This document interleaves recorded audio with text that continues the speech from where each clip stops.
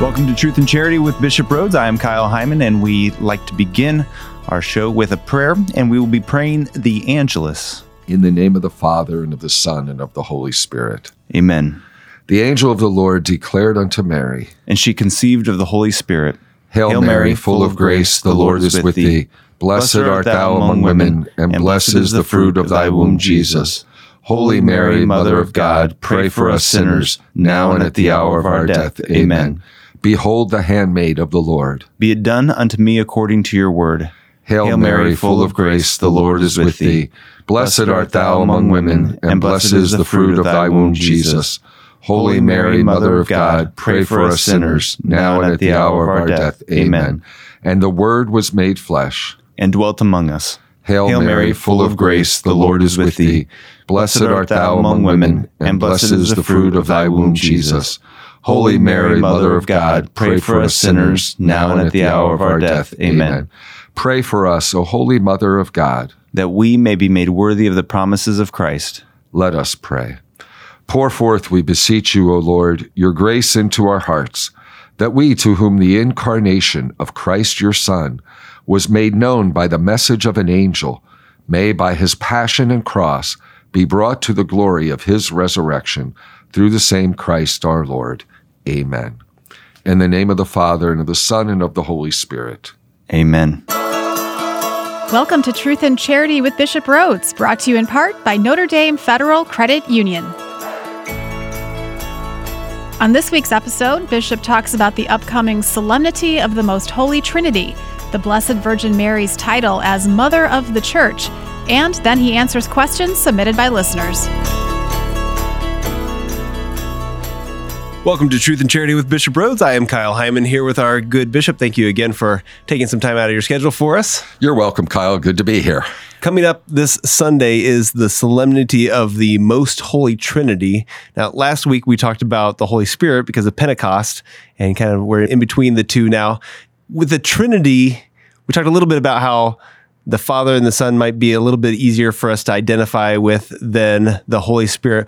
Why is it important that God is a Trinity? What does that mean, and why is it so confusing for us?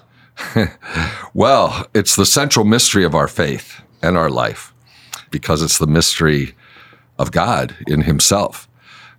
There's one God in a communion of three divine persons, the Father, Son, and Holy Spirit. And you're right, it's an incomprehensible mystery. We cannot fully understand it. I remember the old Baltimore Catechism said that we will not understand it until we reach heaven. But you know what? Sometimes because of that, we can be tempted to say, okay, I'm not going to really think a lot about this. I'll never fully understand it. That's the wrong approach. You know, the fact is, we do know something of the Trinity that Jesus revealed to us, even though it surpasses our complete understanding. This is at the very root of our Christian faith. We profess one God in three persons, and they are three persons distinct from one another, yet they are of one nature, what we call substance. We profess in the Creed that the Son is consubstantial with the Father. Mm-hmm. We profess that with the Father and the Son, the Holy Spirit is worshiped and glorified. So the Holy Spirit is consubstantial with the Father and the Son. And the three persons are inseparable in both the inner life of God and in God's gift of love for the world. When we think, for example, of the creation of the universe, it's the creation by the Holy Trinity. So I think sometimes some of the language can be difficult. The language that has been developed, especially in the early centuries of the church, when there was a lot of controversy, beginning in the 4th century with the Arian heresy.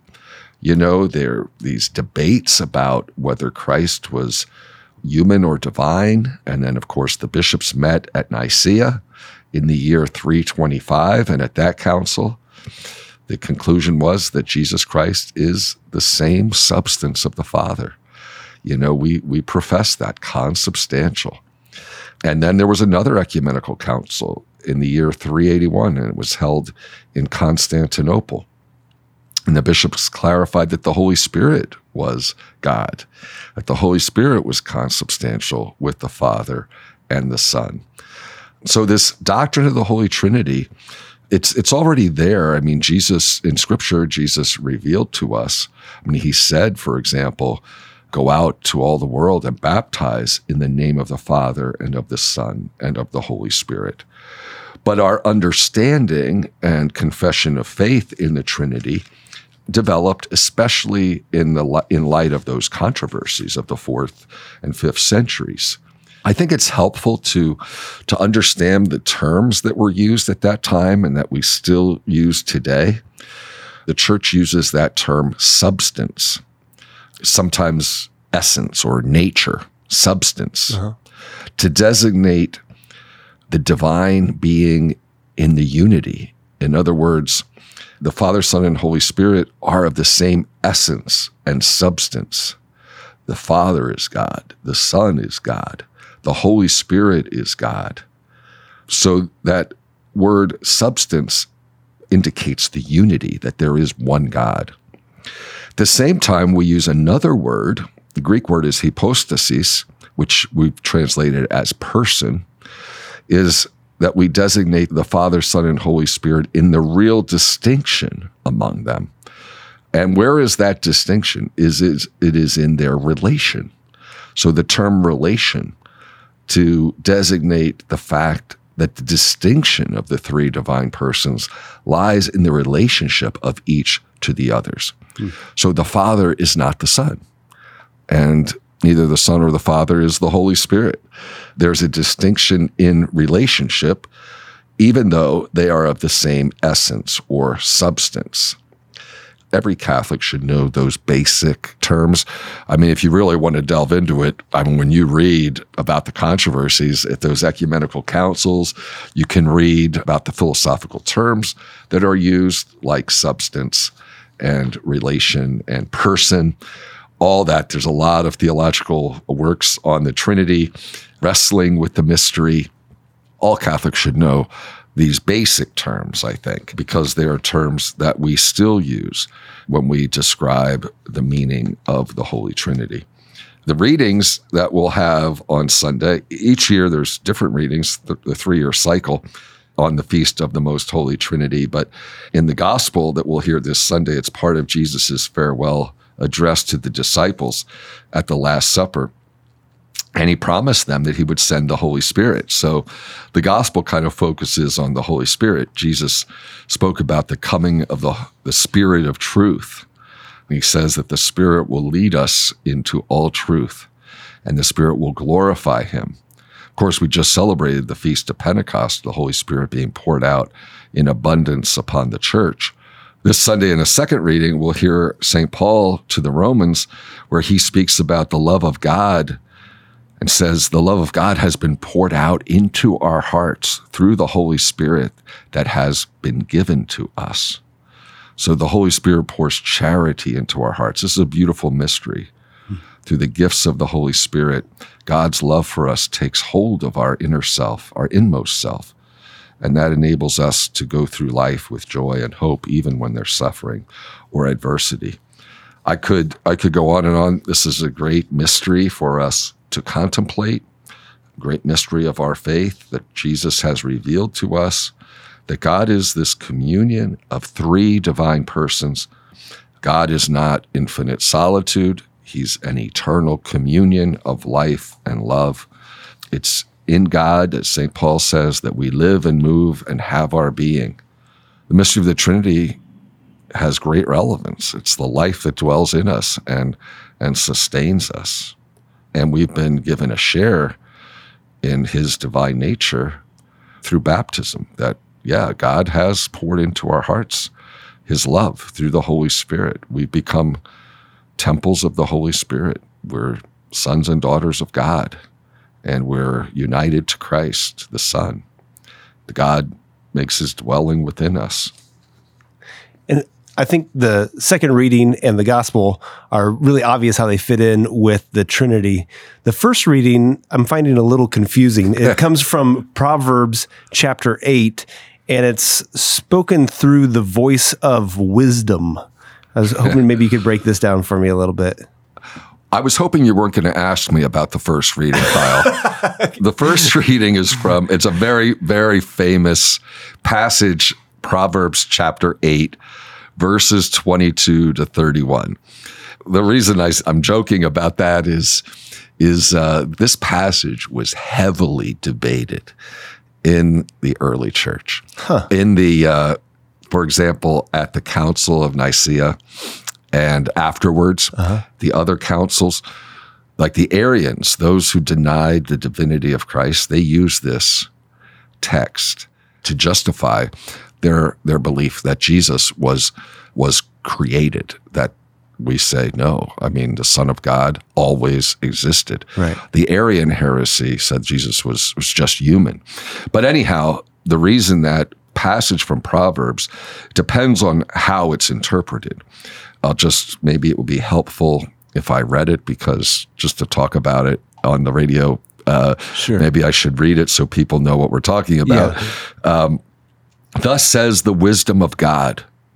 The Lord possessed me, the beginning of his ways, the forerunner of his prodigies of long ago.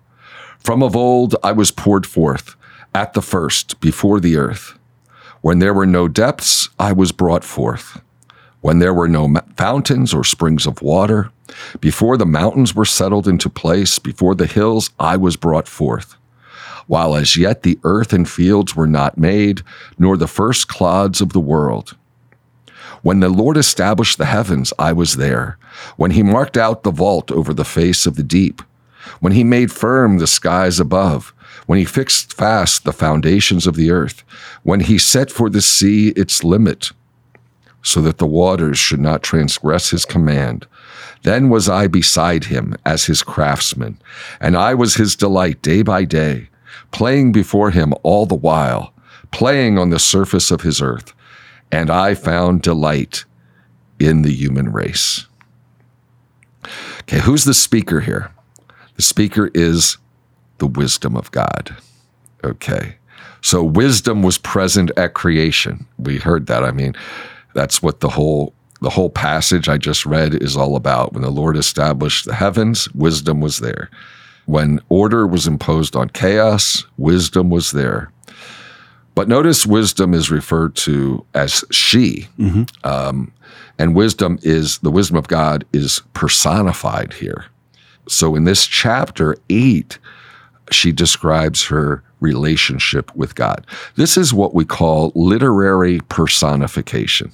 Okay. Wisdom is an attribute of God. Here it's personified, made as a person. The reason it's used on Trinity Sunday is this reading really prepares for the revelation of the Trinity. Because in the New Testament, wisdom is applied to Jesus Christ. Jesus is spoken of as is called the wisdom of God. St. John refers to the second person of the Trinity as the Logos, the Word of God. But then you see also in the Gospels, and especially in St. Paul, Jesus referred to as the wisdom of God.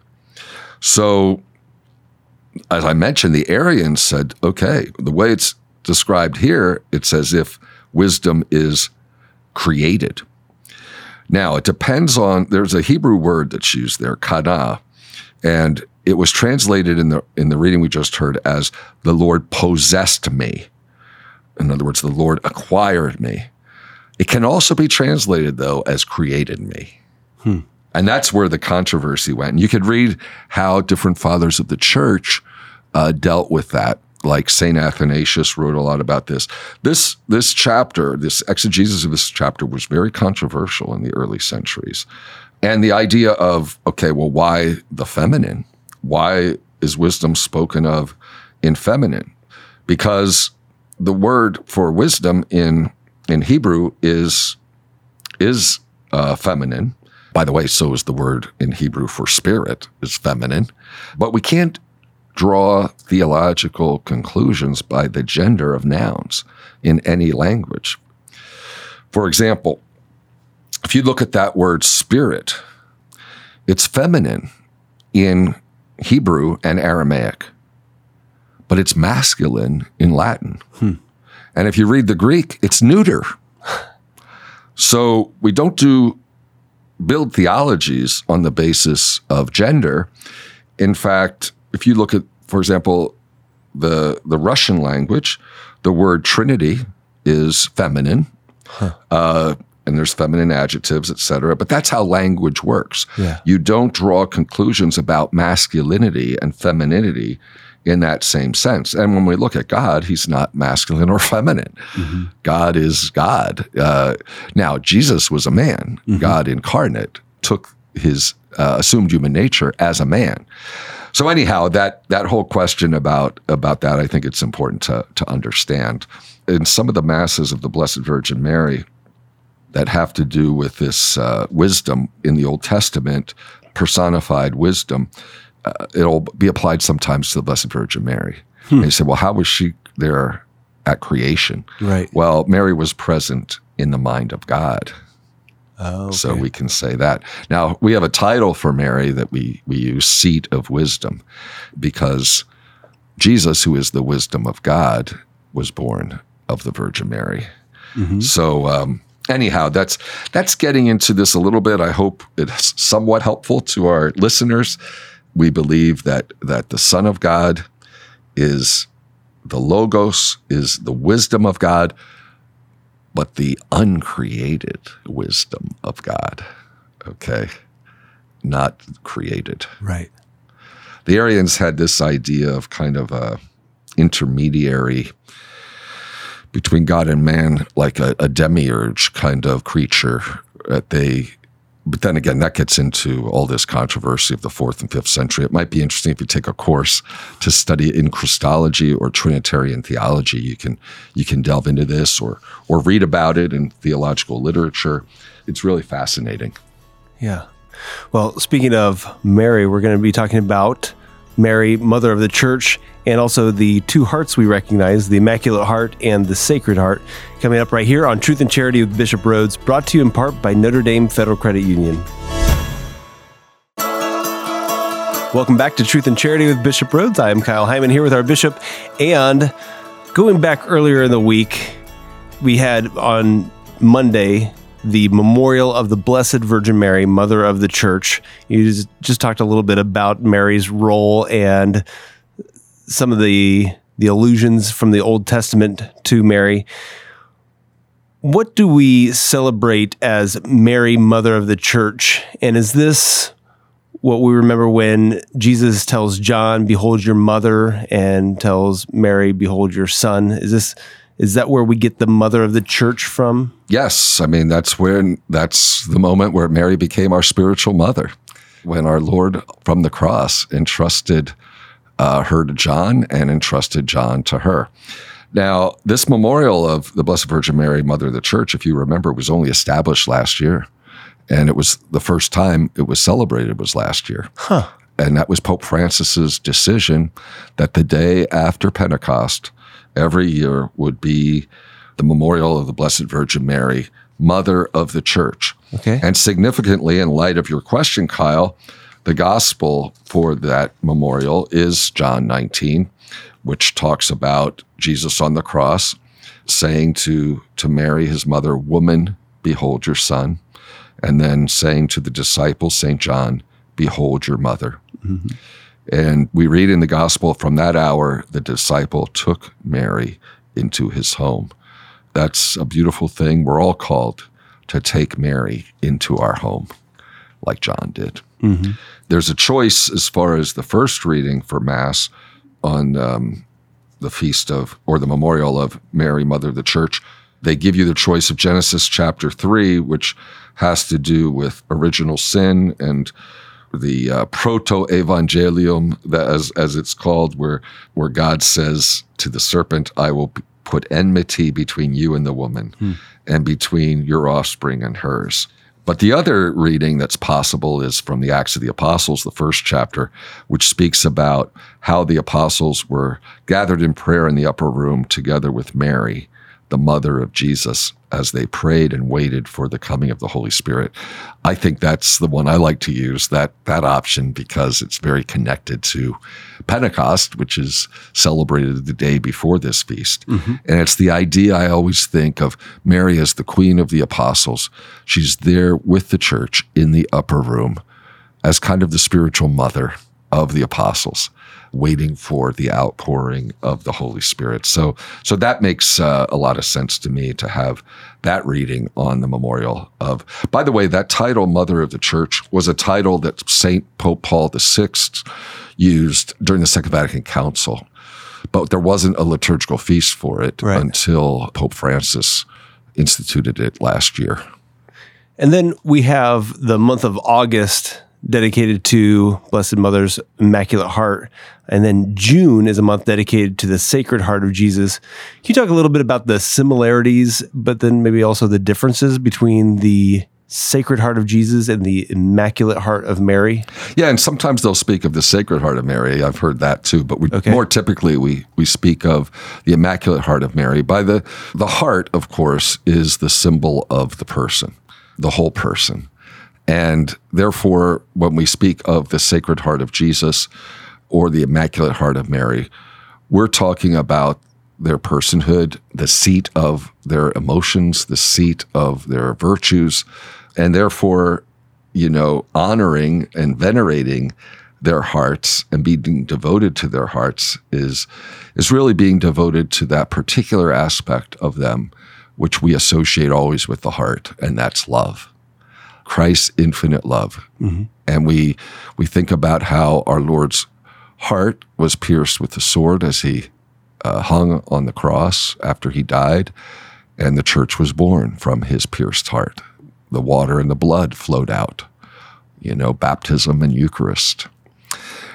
And similarly, when we think of the heart of Mary, of course, Mary was without sin, so we can speak of her heart as the Immaculate Heart. But also she was so united to her Son.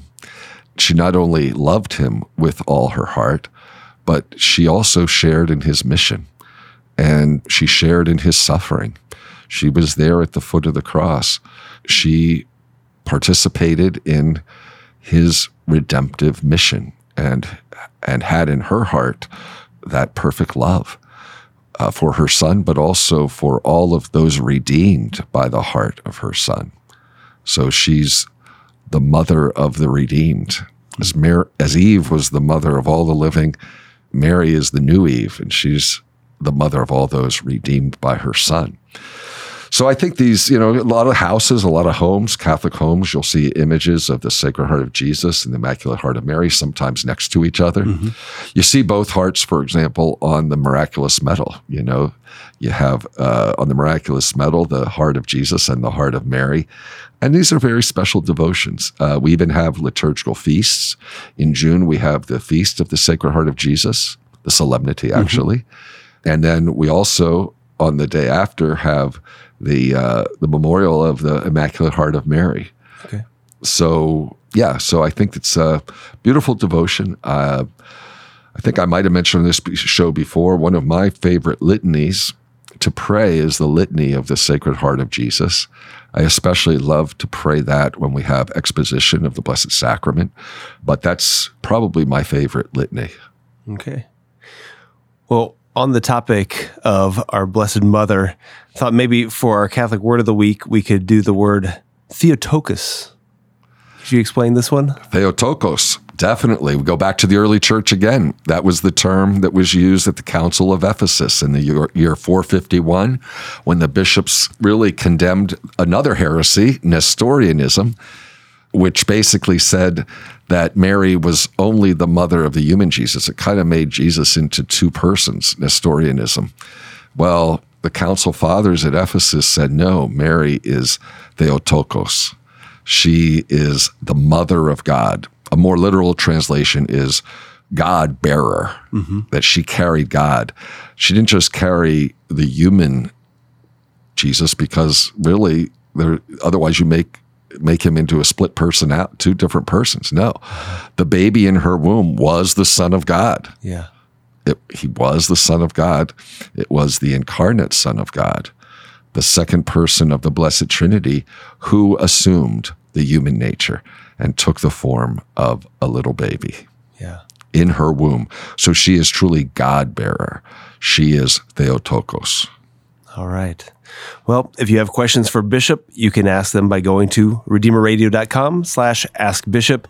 You can call or text the Holy Cross College text line at 260-436-9598. And coming up, we have some questions from college students and questions about Catholic colleges and more on Truth and Charity with Bishop Rhoades, brought to you in part by Notre Dame Federal Credit Union. Welcome back to Truth and Charity with Bishop Rhoades. I am Kyle Hyman, asking the questions that you've submitted for him to answer.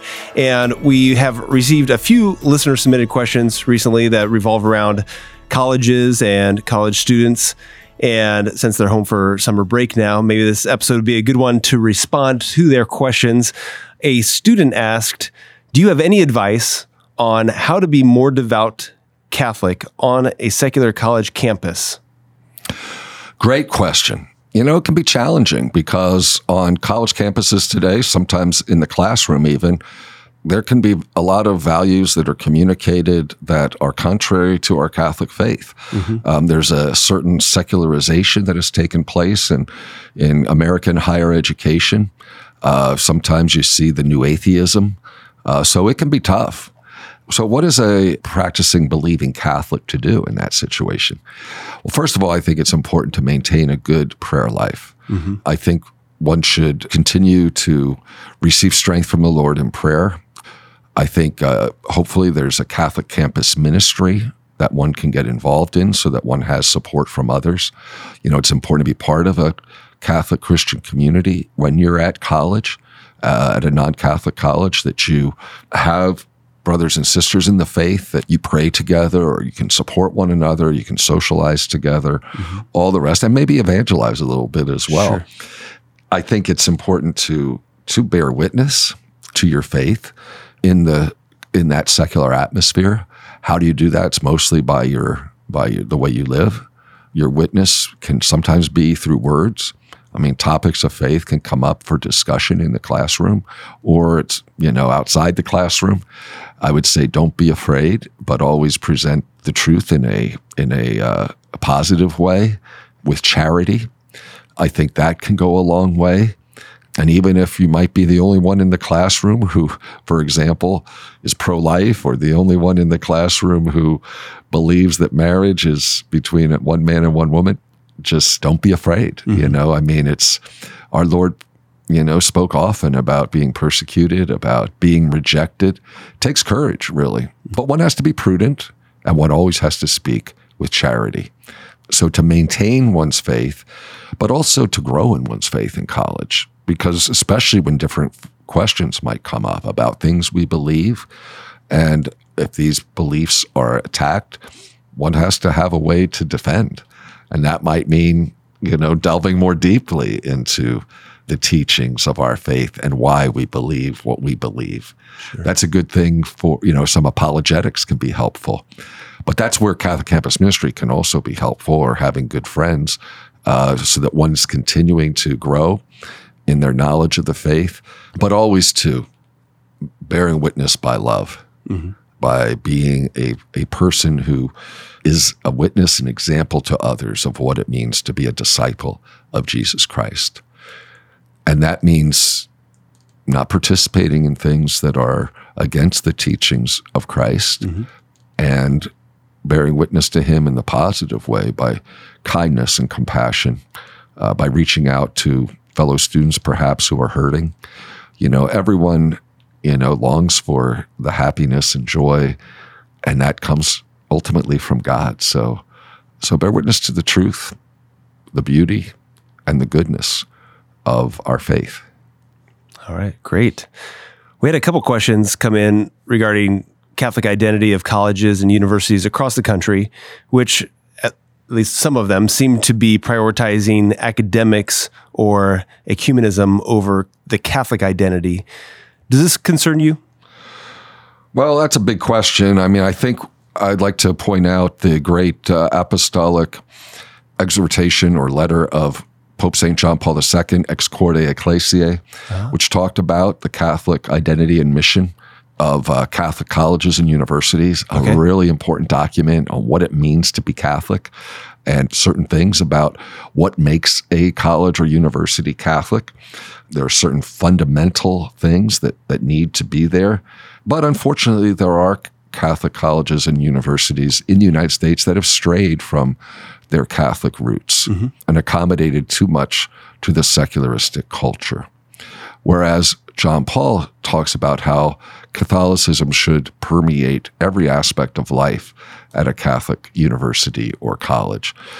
The questioner mentioned prioritizing academics or ecumenism. Well, I would say about ecumenism, well, that is part of the Catholic faith, that we are irrevocably committed to the pursuit of Christian unity. I think what they may have in mind is where the Catholic faith in some places might be watered down, which is a problem. We should be, a Catholic college, in my opinion, should be robustly Catholic, but also committed to the ecumenical task.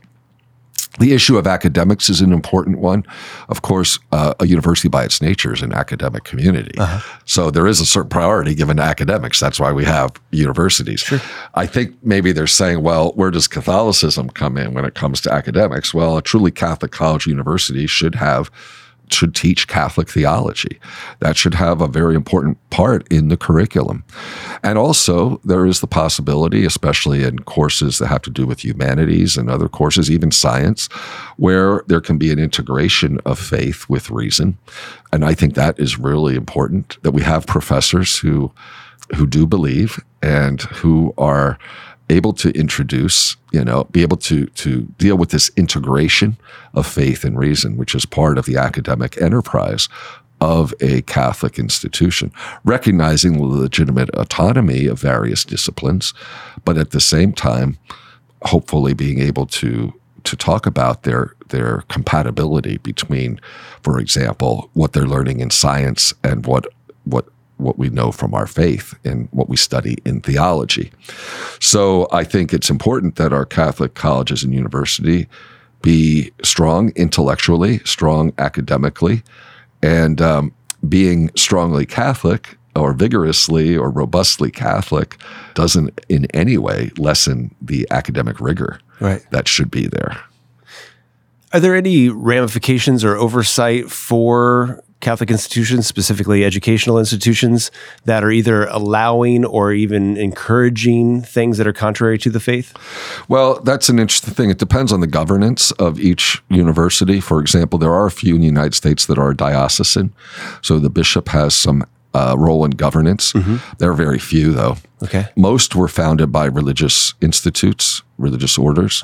But then in the 1960s, many of those colleges, governance was turned over to predominantly lay boards of trustees. And in some cases, many cases, reserved powers were kept by the religious order or a separate board that they created.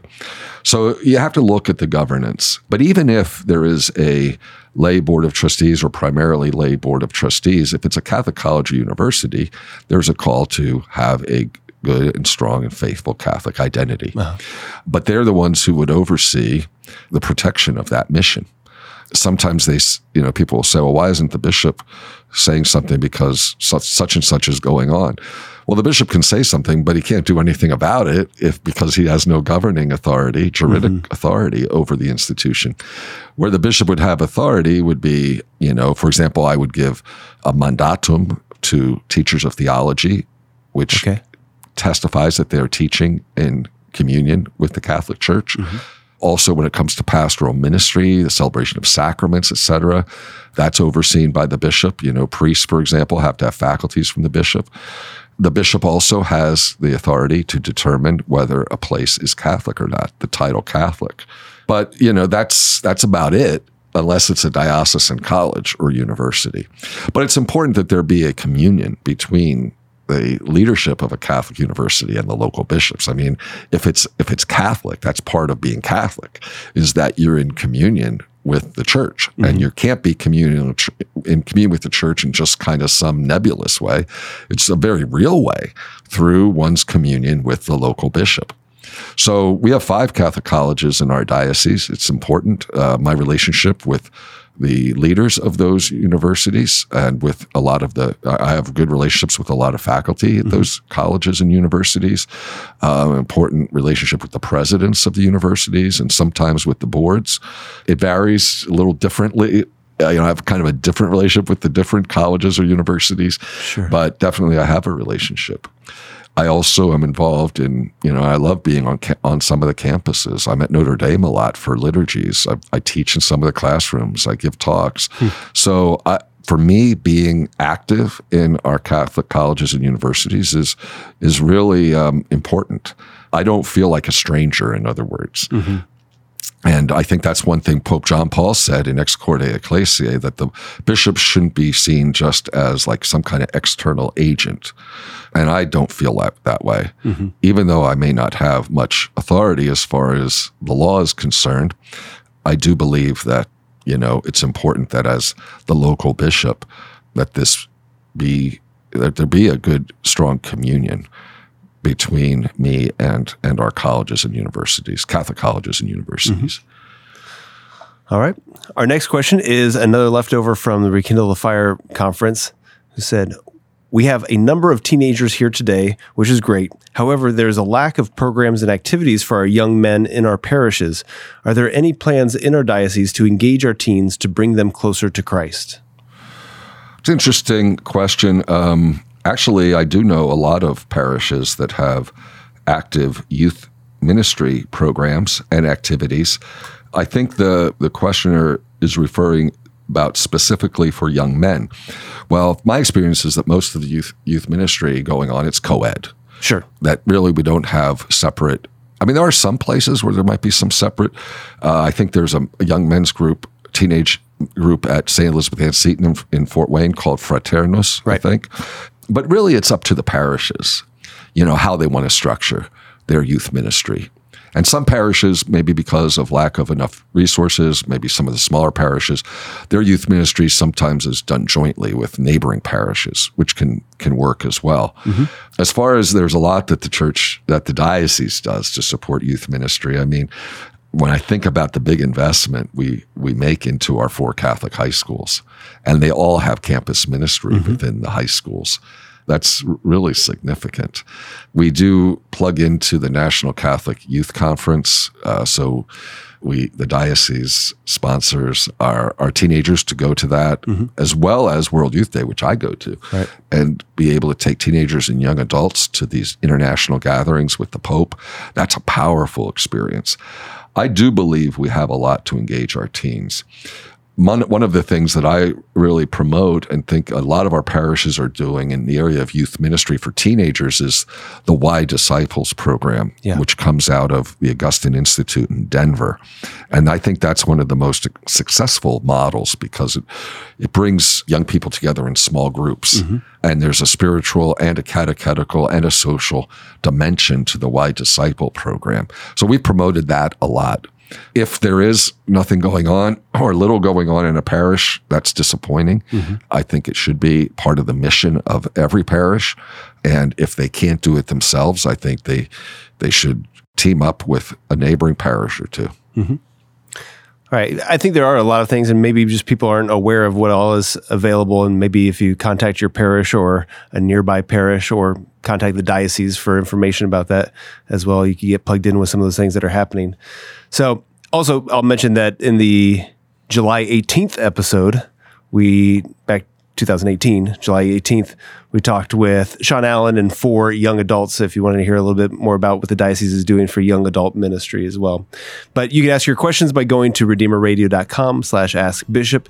You can call or text the Holy Cross College text line at 260-436-9598. And we have questions about Lectio Divina and more coming up right here on Truth and Charity with Bishop Rhoades, brought to you in part by Notre Dame Federal Credit Union. Welcome back to Truth and Charity with Bishop Rhoades. I'm Kyle Hyman, asking the questions that you've submitted for Bishop to answer. Someone said, "You have mentioned Lectio Divina as a way to pray through Scripture. Can you describe it more? Is there a book on Lectio you would recommend?" Well, I thinking about a book. I know Tim Gray, an author, and I think it's maybe published by Ascension Press, has an introduction to Lectio Divina. Of course, Lectio Divina is praying with the scriptures. One very good spiritual reading that I've been doing is called Thirsting for Prayer by Jacques Philippe. Very good spiritual author. Thirsting for Prayer by Jacques Philippe. And it's a book published by Scepter Publishers. And it's just a few pages where he, towards the end of the book, writes about Lectio Divina and how to do it. It's not complicated. I love doing Lectio Divina. Maybe I could just give you a few pointers about how to do it.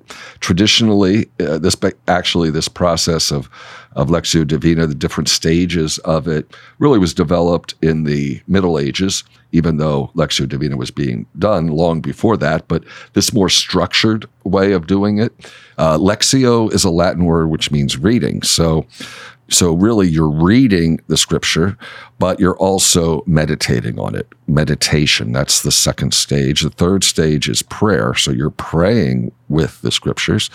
And fourth, contemplation. You're contemplating. So that's actually, when you think about the contemplation, that fourth stage, that's really God's grace. The others are more kind of human activity. So you read the passage, take a passage, you read it very slowly, and you stop when something, hits you.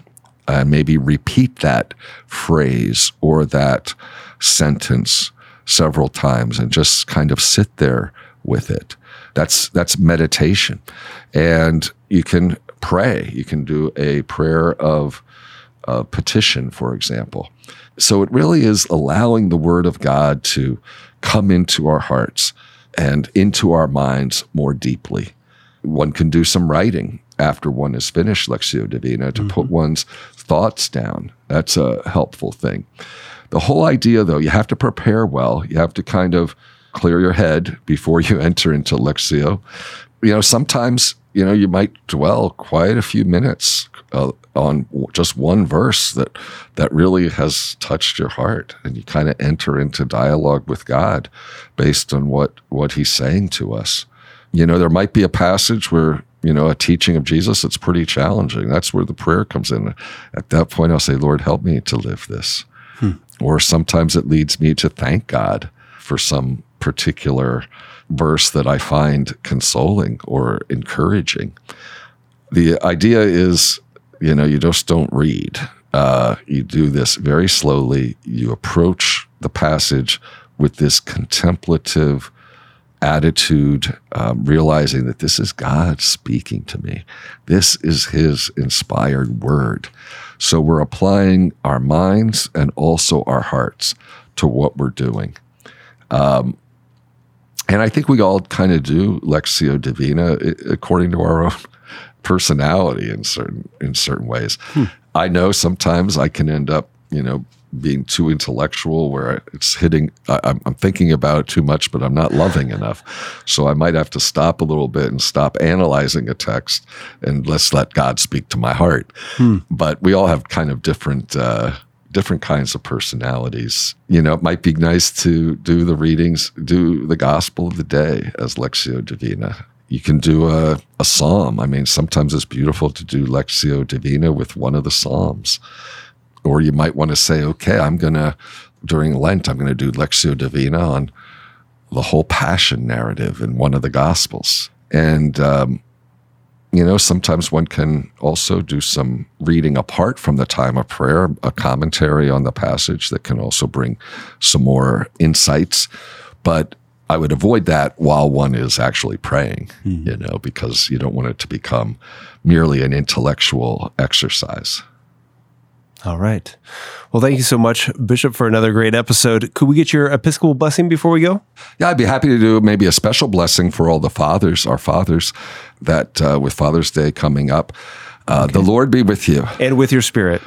Blessed be the name of the Lord. Now and forever. Our help is in the name of the Lord. Who made heaven and earth.